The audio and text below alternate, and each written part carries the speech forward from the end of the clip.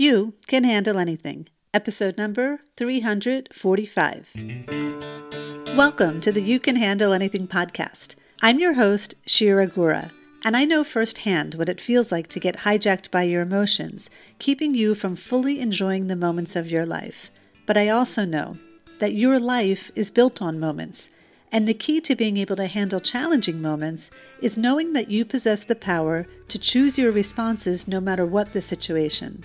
Unfortunately, for most people, that feels out of reach. In this podcast, we'll explore the everyday triggers we all face, and I'll share with you the tools and strategies I developed that will guide you to react less and respond more, so you can feel calm, stay in control, and be the person you want to be at any moment. Let's get started. Hello, my dear listeners, and thank you so much for joining me today.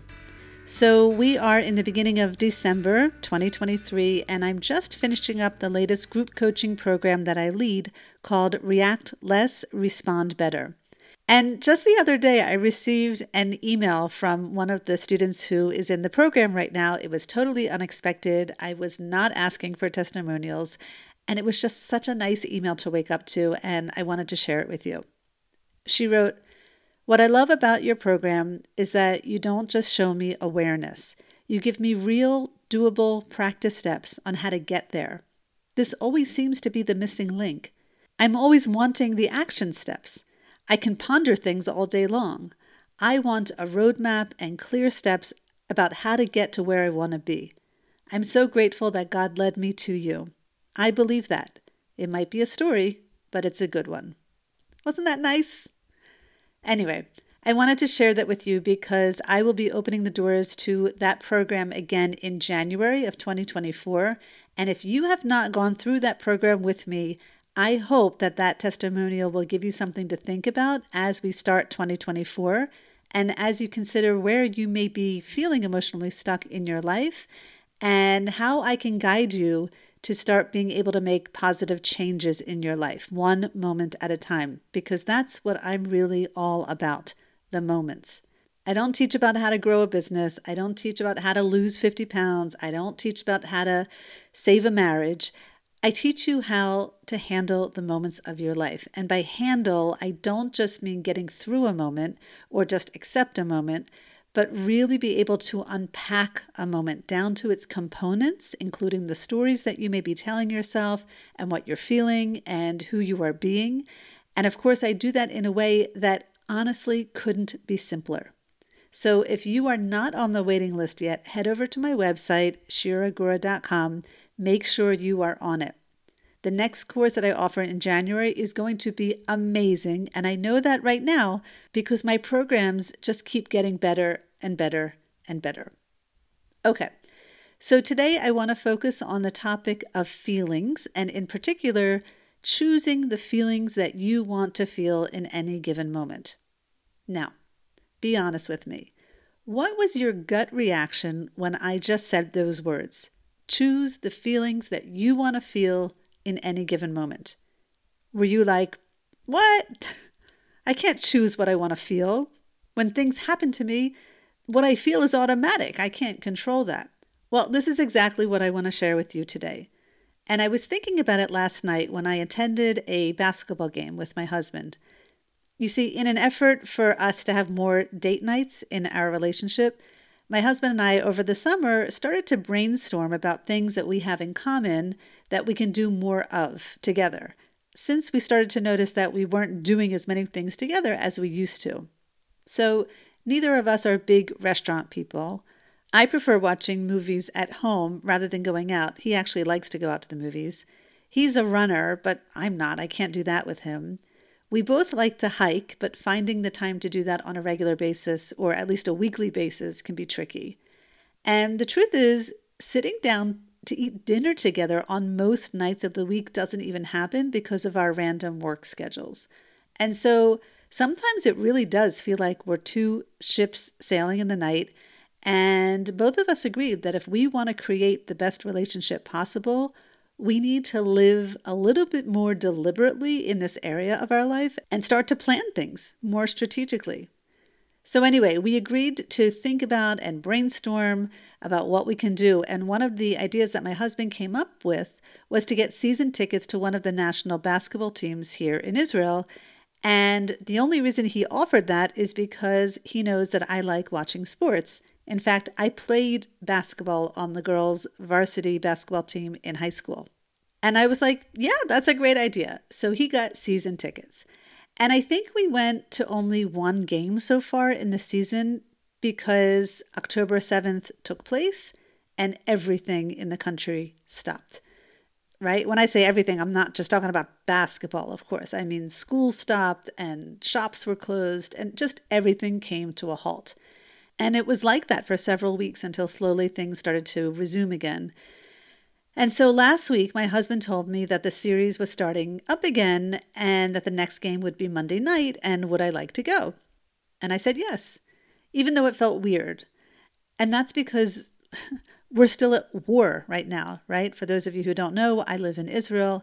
And it's like, how can you enjoy yourself when you're at war? And when there are over 100 innocent civilians being held hostage currently right now in Gaza. But I was able to get myself unstuck from that. And if you didn't tune into my episode on mourner's guilt, which is episode 341, you may want to tune into that one, as that is exactly the topic that I spoke about. Okay, so I am unstuck from that. And, my husband and I would go to the game. And then all of a sudden, those guilt feelings came up again. I mean, it's only natural, right? Just because you get unstuck in one moment doesn't mean you get unstuck for your life. It just means you're unstuck in that moment. And over time, if you continue to get unstuck from similar moments, you will develop new beliefs that will lead you to getting stuck less and certainly staying in a stuck situation for less time. But change takes time. And so I noticed myself feeling guilty again. And, it was a professional basketball game. So there was music and lots of noise and lots of kids smiling. And that's when I decided I need to make a deliberate choice. I need to choose my feelings. Now, yes, feelings were arising within me, and none of us really have any power over the automatic emotions that arise within you when you get triggered. But once you become aware of them, you can make a choice as to what you feel. And that's because you always have a choice as to what you think. And because your thoughts create your feelings, that means you can deliberately choose what you feel in any given moment. So, for example, minutes before the game began, just before the national anthem was played, there was 1 minute of silence dedicated to the hostages. And in that moment, I deliberately chose to feel connected. That's how I wanted to feel. And then the national anthem was played, and I deliberately chose to feel proud. And then the game began, and I deliberately chose to feel alive and interested and joyful, and I did. And it wasn't because I am a heartless person and I'm not thinking about the current war and the hostages and their families and all of the innocent people that have been murdered. But it's because in those moments I was making a deliberate choice as to how I wanted to feel. That's it. And this is something you can do too in any moment.